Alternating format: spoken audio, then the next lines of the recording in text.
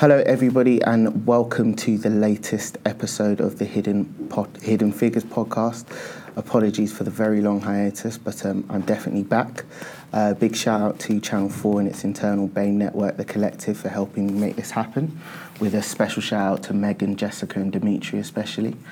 So just as a quick recap for those who've never listened to the podcast before, this is called the Hidden Figures podcast, and essentially it's a conversation between, it's designed to be a conversation between millennials and people from a slightly older generation, with just a conversation about their lives, their journeys and their paths to success, and also hopefully some advice for us as millennials.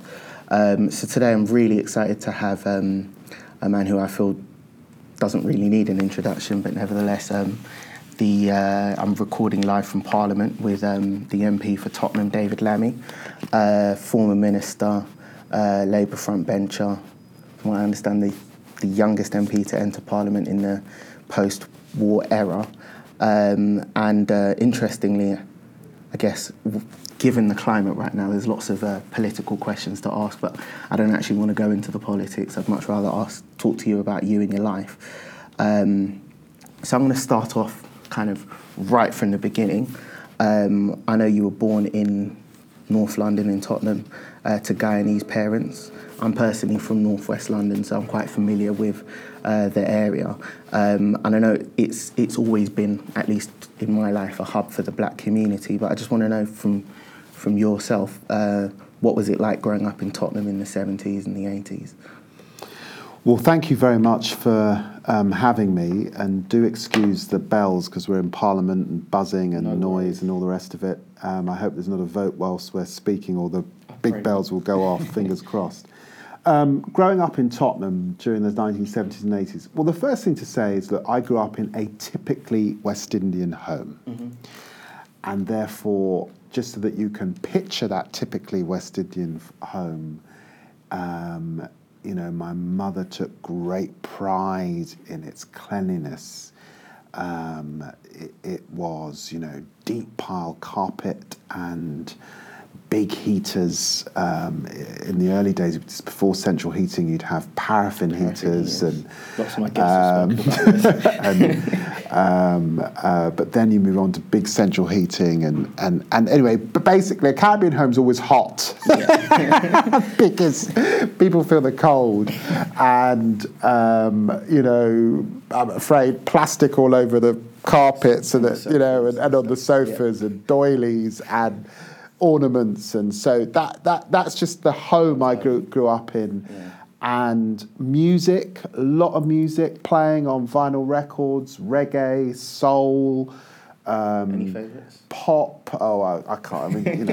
A whole range, but basically music around. My parents liked parties, so they would hold a lot of parties, and uncles and cousins and friends and kids, and So in that side of it was joyous and wonderful. Small life, the 70s, 80s. We didn't move that much from Tottenham. Yeah. We would go to South London occasionally to see relatives. Only ever went south then. Very rarely in town. I've said to people before, when I took my seat in Westminster, I'd never been to Westminster before in my life. I'd never come out of that tube station, but what I would also say about growing up in Tottenham in the 70s and 80s is I was aware. I had elder brothers. My eldest brother now is 61, who, there are the parliamentary bells. Does that mean you need to go? It may mean I need to go. How unfortunate. No, it doesn't. Let's have a look. Let's see. Can you pause this? Do you get to press pause so that you don't... Yeah, we'll just you re-record the question? Just got to see... No, I think it's a division. Got to go, guys. I'll be back. 10 minutes. Do you want me to go straight back into it? Yeah, just go straight back into it, yeah. Tell me when. Yeah, we're all ready. But there was a tough side to growing up in Tottenham in the 70s and 80s. My older brothers, their friends, were being stopped and searched by the police, the old sus laws that we called them. There was, the schools weren't great. A lot of black boys were failing in the schools. They weren't putting black boys in for GCSE O levels. They were being put in for another exam called CSE, which was less than. So there was also fights would be quite regular. I remember there was a sense of intimidation. There weren't the black role models in those days at all, so not even on television or anything. So, you lived a very parochial life, very small, very conscious of being different, very, very conscious of being different, isolated, and racism very frequent. And my parents working very hard, but very much Caribbean, keep your head down, you're not really British sort of thing. So that played on your mind, and that begun to sort of get under your skin. Yeah.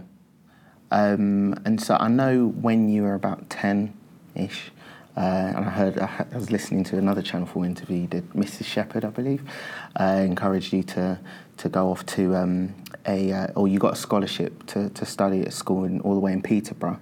How much do you kind of attribute who you are today to the fact that you were able to go out of the area and school out of the area?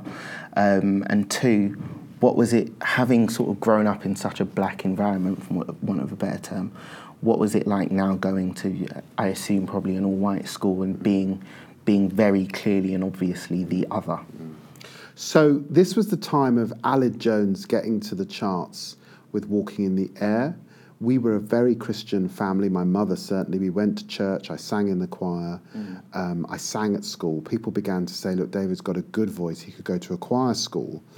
And Mrs. Shepherd, my music teacher at primary school, really believed in me and encouraged that, pushed it, and helped my mum apply. My dad was still around, and he was sort of supportive. He didn't do much work, but he went with me to the interviews. He was proud of the idea of me going away to school. It was an all-white school. I got in, I passed the voice trial. It was a state school, but it was a boarding school. And, it wasn't easy. I mean, there was a lot of racism. I mean, I remember the kids used to draw my name next to the gollywog on the Robinson's jam jar, and I had teachers. I remember a teacher saying to me, "Have you been for a respray?" Once when I came out the showers after playing rugby, I think it was. So it wasn't easy, but it was a pastoral environment. I knew it was an academically sound environment. And over time, I began to flourish, but there were lots of ups and downs. I guess in terms of my story, it did make a big difference. It made a difference because the truth was Tottenham was beginning to go up in flames. I mean, the riots occurred 2 years after, maybe 18 months after I left to go to Peterborough. So that gives you an indication of how tough things were back in Tottenham. I was coming back every other weekend, but it was tough.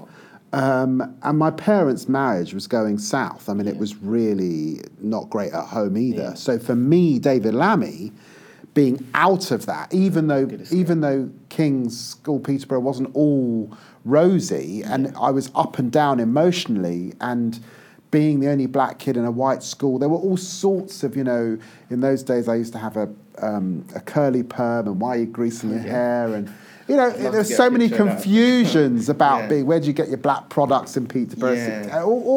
There were those sort of basic things, and I was very, very homesick at first. I cried and I wanted to go home, and all of that stuff. But in the end, I knew I was getting an opportunity. What I sometimes say, though, is I had a couple of really great friends in Tottenham who are still great friends to this day. One of them, Patrick Cozier, did not leave. He stayed. He went to the local secondary school that I would have gone to. He is now the head teacher of Highgate Wood School. Patrick's one of my heroes. So I don't think you have to go away. Of course not, Patrick's parents' marriage was more solid than mine. He had a wonderful parents, very loving, and they were more solid than mine. And he had an elder sister who was very responsible also, whereas, my family was a little bit more boys, my elder brothers, it was a bit different. So I would say for me, that was my big break. Yeah. It could have gone really wrong. Yeah. I could have ended up very mixed up in my head. Yeah. But it didn't go wrong. Yeah. I flourished. I got great GCSEs. I did okay in my A-levels. I became head boy of the school in the end. I overcame.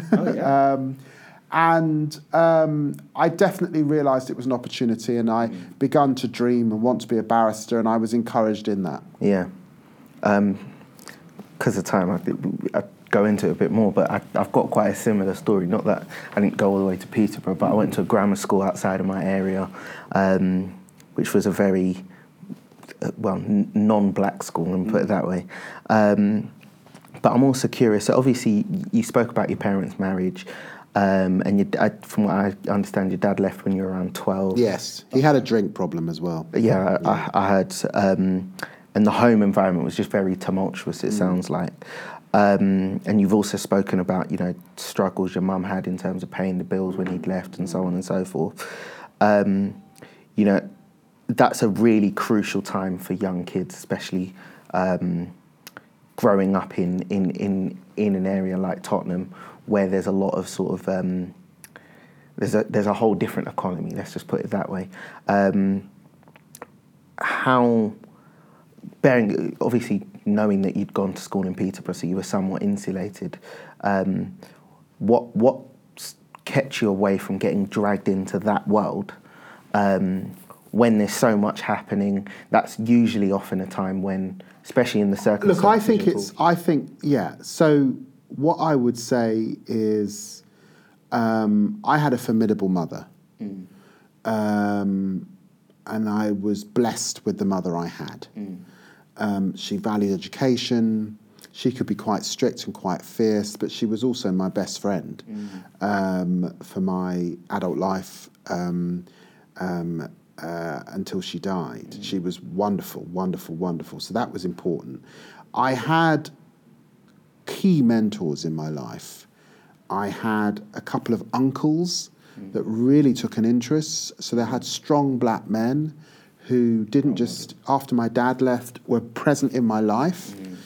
And they had good jobs.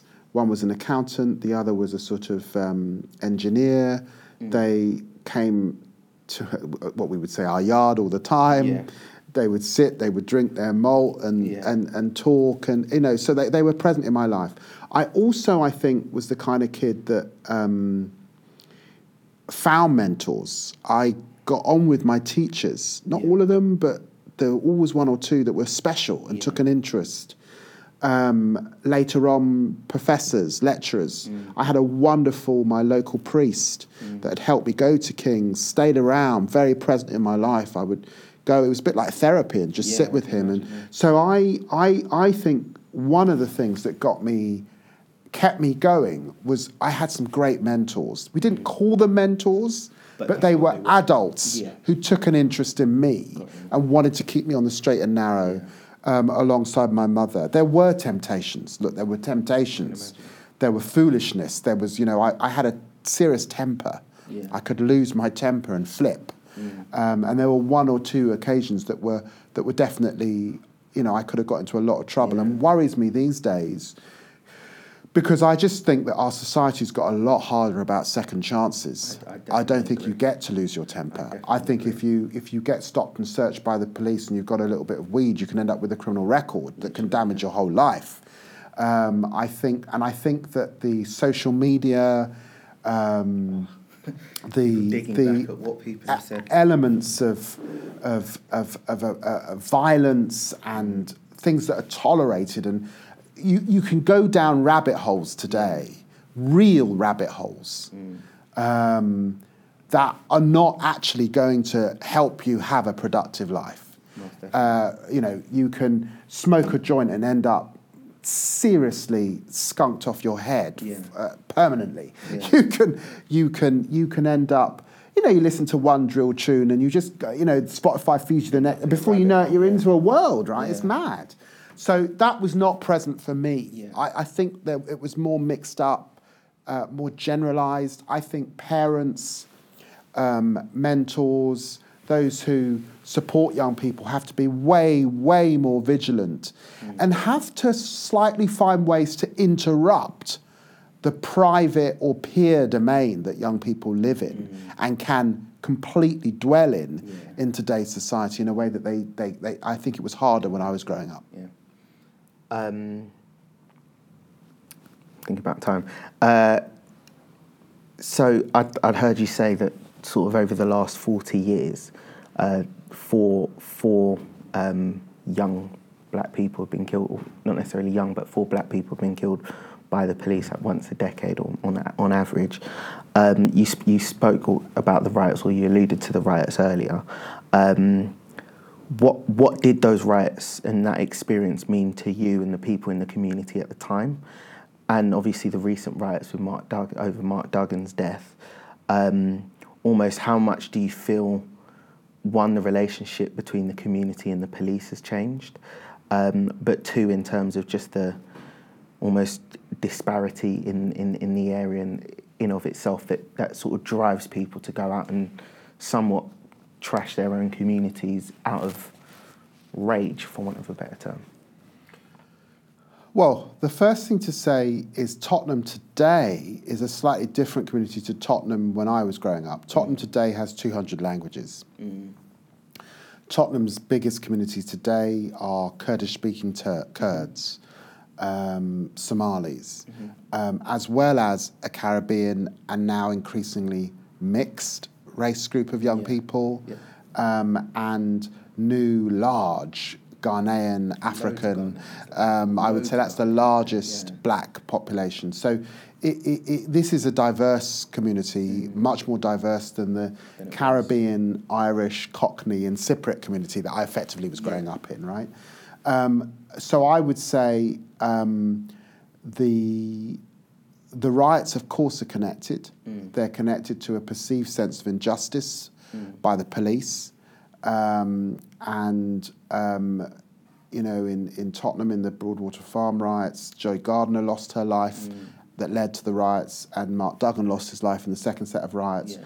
And, it's definitely the case that I can see across the families caught up in both riots. There are commonalities and histories that run through both. Having said that, we don't want to overstate that, because I always say that there was a sense, I think, in 1985 that this was, and the riots not just in Tottenham, but Brixton, just before that, Handsworth, in Birmingham, black communities. There was a sense of the black community really feeling really dispossessed, and black youth feeling really dispossessed, and some real injustices. I think today it feels a bit more complex than that. I think that the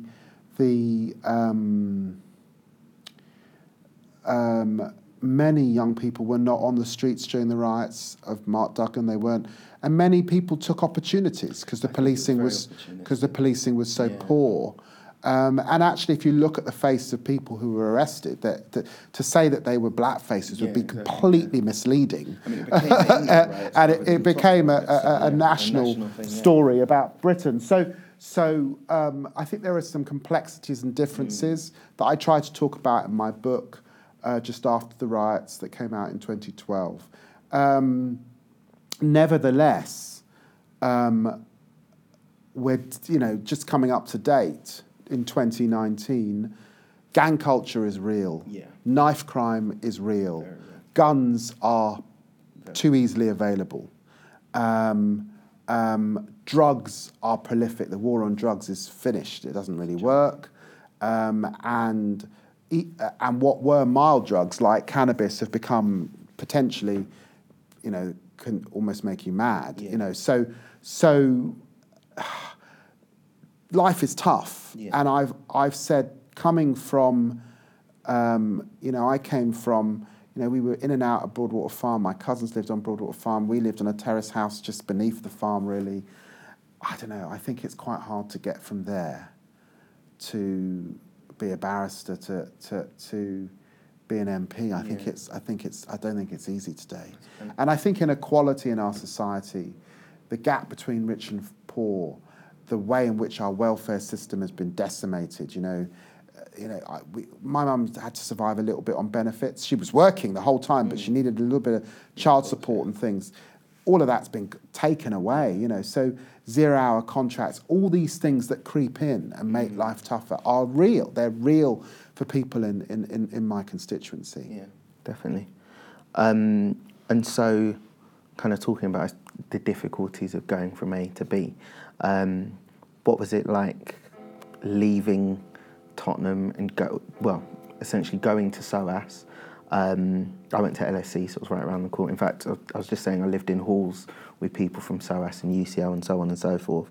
But what was it like now, sort of leaving Peterborough? So you kind of been, so you're the black person in the black world, then you become the black person in the white world, and now you're in a... I think I don't know if I've said this publicly, but it's definitely the case that I wanted to go to Cambridge. Okay.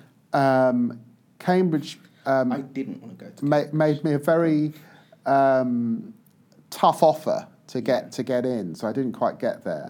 And I came back to London. I'm really grateful I came to SOAS. SOAS, for me, aged 18 to 21, was like soul food. SOAS was radical in the sense that as an institution, as a university in London, School of Orient and African Studies, their interest is looking at the curriculum, whether you're studying law, sociology, politics or history, through a different canon. You're looking at African history, African approaches to law, Muslim approaches to law, Muslim approaches to, whatever the subject is.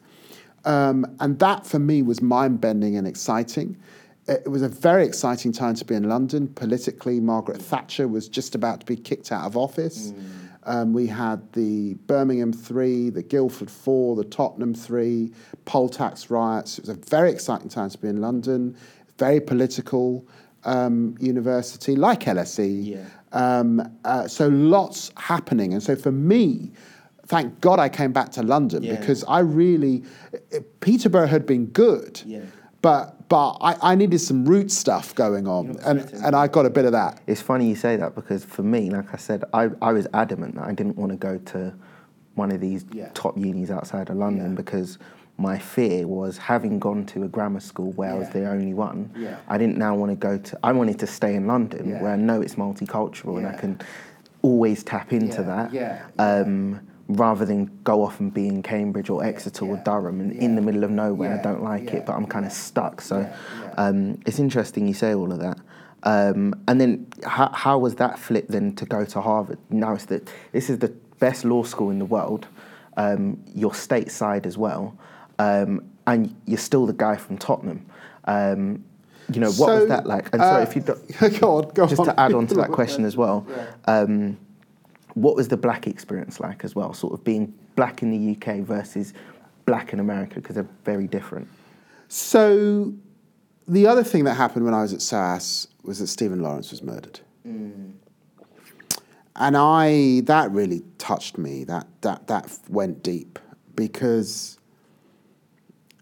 I could have been Stephen. I was Stephen. He was a little bit younger than me. He wanted to be an architect. But his family was my family. He was standing at the bus stop just like I stood at bus stops with my friends. He had ambitions just like I did. So that really touched me. And the fact that there was a massive injustice attached to that. The young men that had murdered him had not, had evaded the police. There was police corruption. It cuts to the heart of your question, because the difference between my experience, even though I was back in London, is that feeling of being a minority is real. And I often say that, if you're in Europe, whether you're in France, whether you're in Spain, Italy, or the UK, you have to come to terms with being a minority. It's not solely about your ethnicity. It's about being a minority. And that requires a certain kind of resilience. It means that sometimes the majority don't see, don't care, don't notice. It means as a minority that you have to find allies beyond your group. This is true if you're disabled, if you're LGBTQ, often, it's not unique, but the condition of being a minority, mentally, you have to get your head around and really come to terms with, and that takes time.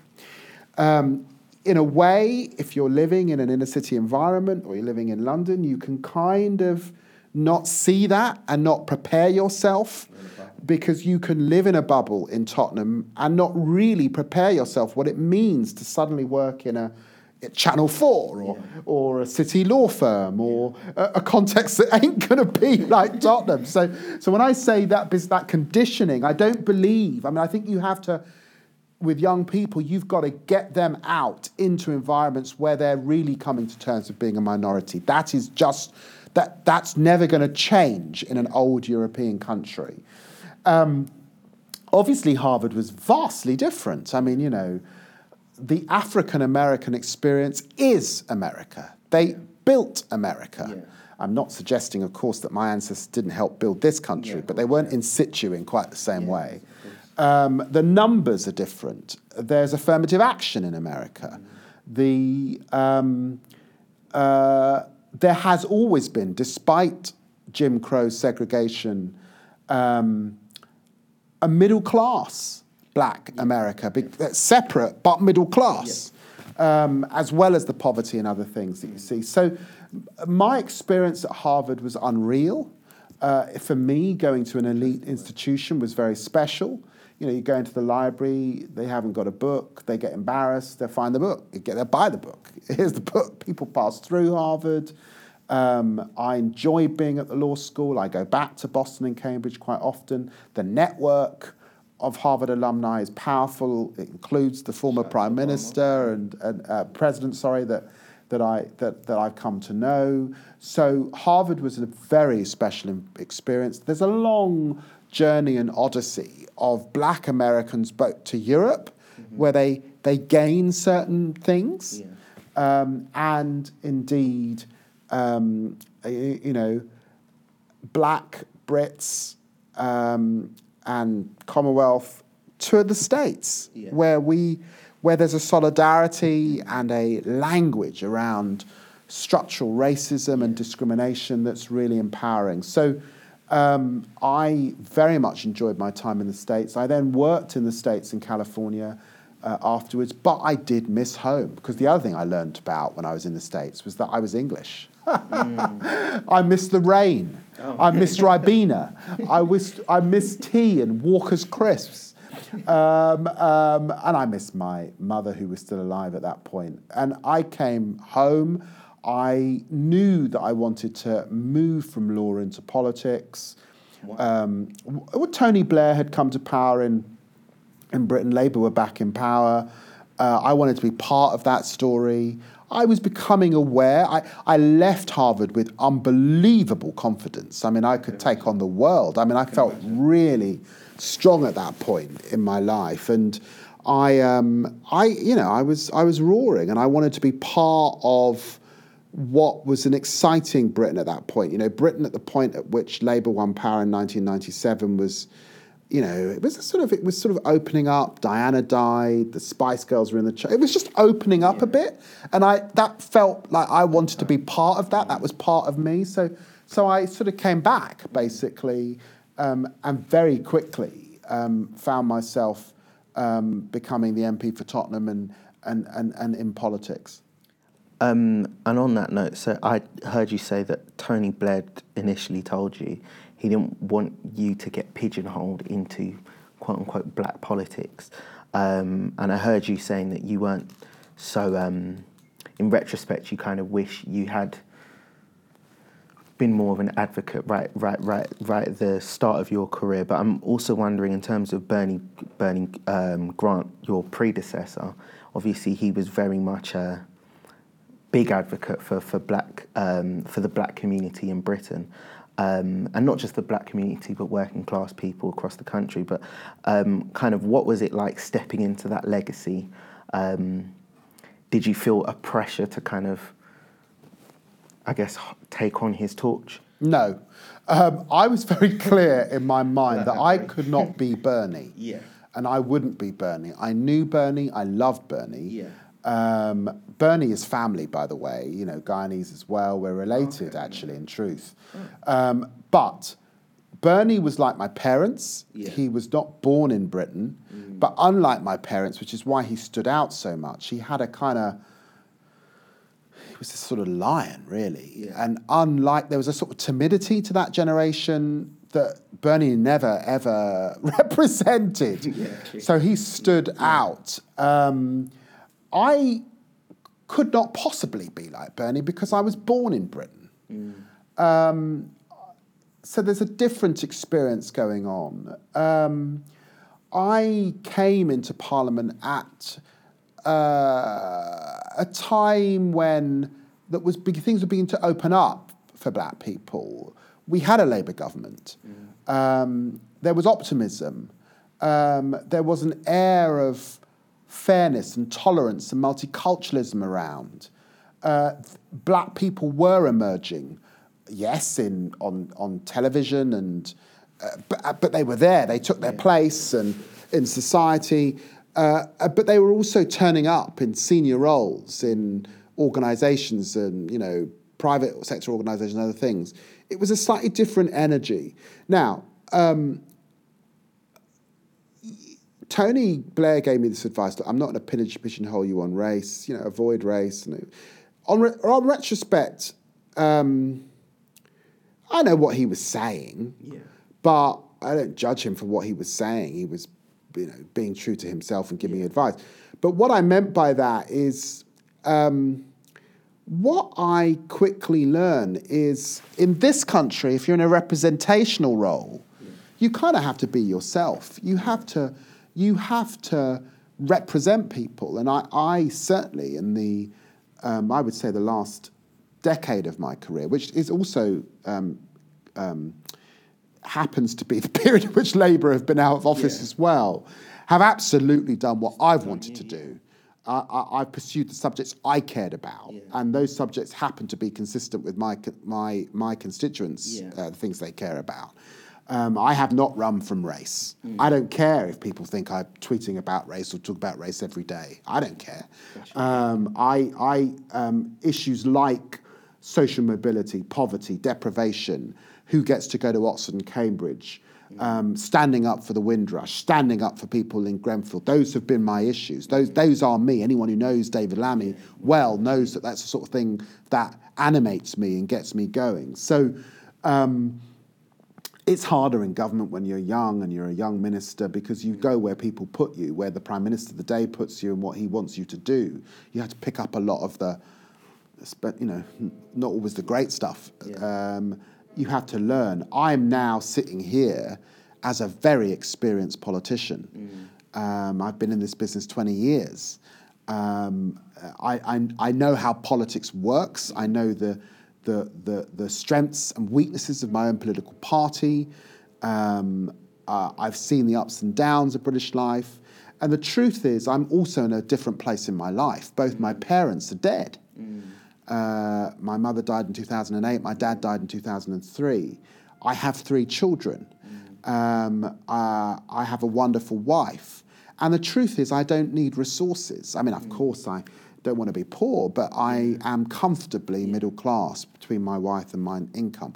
So the other thing I am is free. I'm one of those rare free black men that I don't have to crawl up anyone's backside to get where I need to be. I am where I need to be. Of course, I want to be Prime Minister, I want to be Mayor, I want to be this.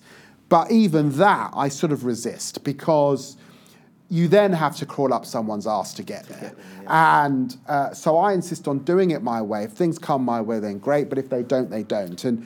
And so that's put me in this unique and fantastic place in my life on a professional and personal level where I I guess it's just wonderful to have so many people approach me and thank me for what I say and what I do, just for being me. Yeah.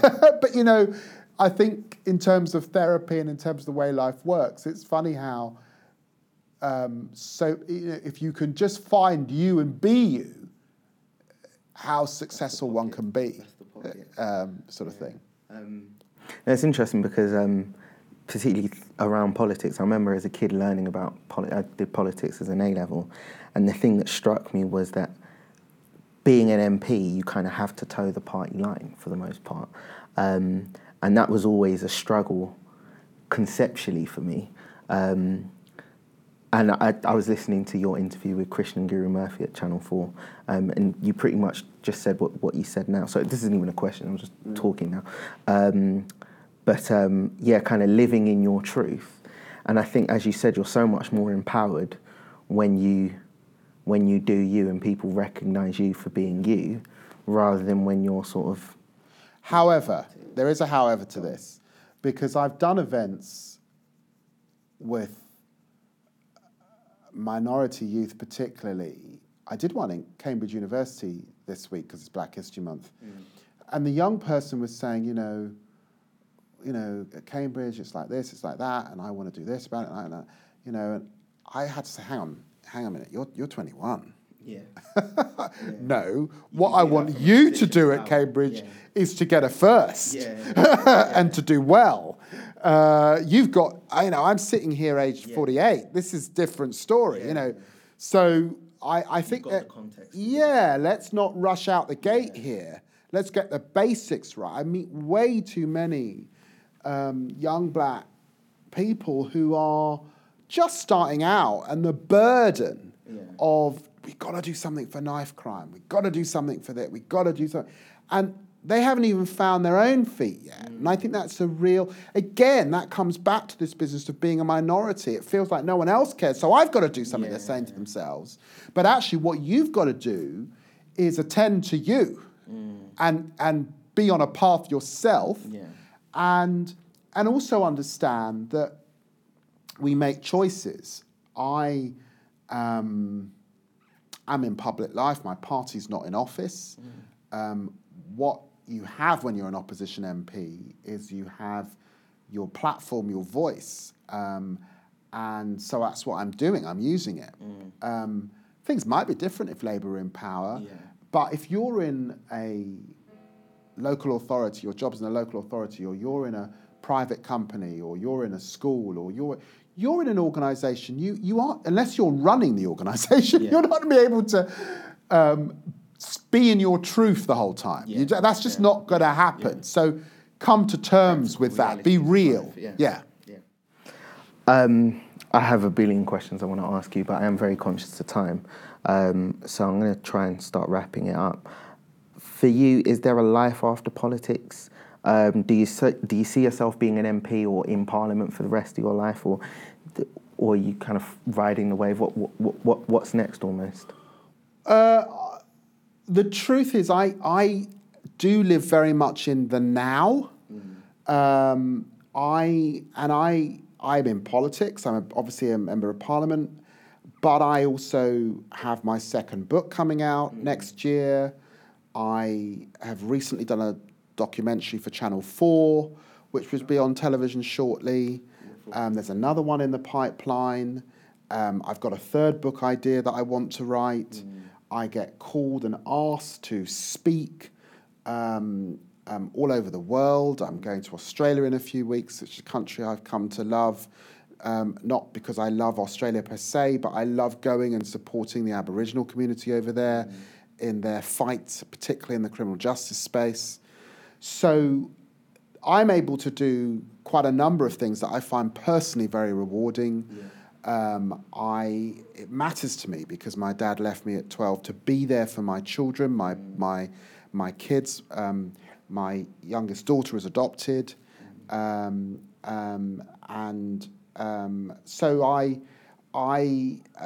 my love of Spurs is important to me.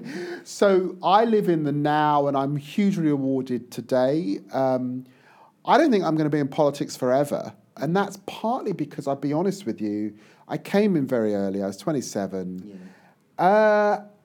And there are incidents I've experienced in politics. The riots, Grenfell, Windrush. That, if my mum was here, she'd say, you know, they've taken years off your life. That's how she would put it.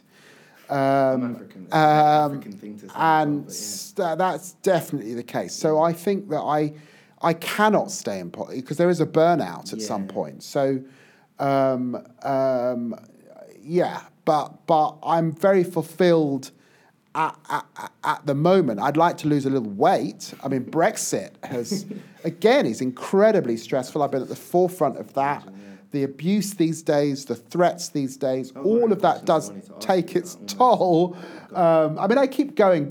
I have a faith. I have a Christian faith that's also important to me. So, but, you know, when holiday time comes, I'm often in the Caribbean or the States. I find the black communities of the Caribbean, going back to Guyana, going and seeing friends in New York and things, incredibly. It's like soul food for me. And I don't, even though it might appear that I live 100% for politics, I love film and cinema. I love going to the movies. I love my box sets with my wife. I love Spurs. And I love fishing in the Caribbean. So there's a whole range of things beyond the stuff that people know me for. Yeah. Honestly, I do want to ask you a billion questions, but I've even got meetings to go to in half an hour. So I'll kind of wrap it up. The last two questions I ask all of my guests are one, I'll ask you the first one and I'll ask you the second one. If you could go back to, you're speaking to an audience of millennials, if you could go back to when you were 25, yourself, what advice would you give yourself? And 25 just being an arbitrary age for your younger years, but almost when you were a millennial, quote unquote, or at our age, what advice would you give yourself? That's a very good question. I mean, I think that I would say, don't settle. I think, you know, follow what you believe you are good at. I'm lucky. I'm doing a job that plays to my strengths. That many said I couldn't do, that I shouldn't do, were worried about. I haven't got the income that I might have if I'd remained a barrister and was a QC by now, but I'm still very comfortable. I followed my truth, so I think it'd be something about that. But understanding you have to be resilient and that there will be some tough days, but if you're pursuing it and it's tough. And I think I'd say something also about recognizing that there are mentors along the way that you can ask for advice, that you can keep going back to. Don't be afraid to get in people's faces. Don't be afraid. I mentor a few young people over the years, and the ones that persist, even though I'm busy, will you please see me, will you please see me, will you please see me, and they come and see me, and they, you know, are the ones that I've seen over the years do well. The ones that sort of back off and are a bit shyer or whatever have done less well in a way. So, mentors, advice, persist. You know, in the end, it's your life. You have to live it. And you have to be comfortable with the decisions you've made, you know, towards the end of it. To be honest, you kind of answered the second question in the first question, because the second question is what advice would you give millennials, and you kind of wrapped that up. But is there anything else you'd speaking to my audience almost, is there anything else that you think that we need to hear? Well, it goes back to the point I made a moment ago. Don't run before you can walk. You have to attend to yourself before you can attend to others, really. And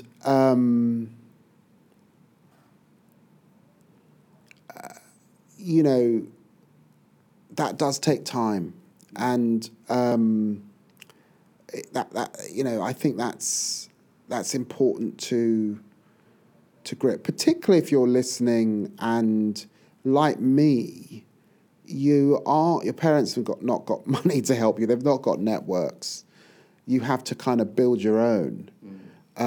So you can't be in the business of, even though you might like to, of charitable endeavour on behalf of others and when others, because you have to attend to your own. So we're all born in different circumstances, but I remember that feeling of impatience. I was impatient, but I'm now in a position in my life to really make a difference in the lives of others in a way that was not the case at the beginning of my political career, and certainly was not the case at the beginning of my legal career.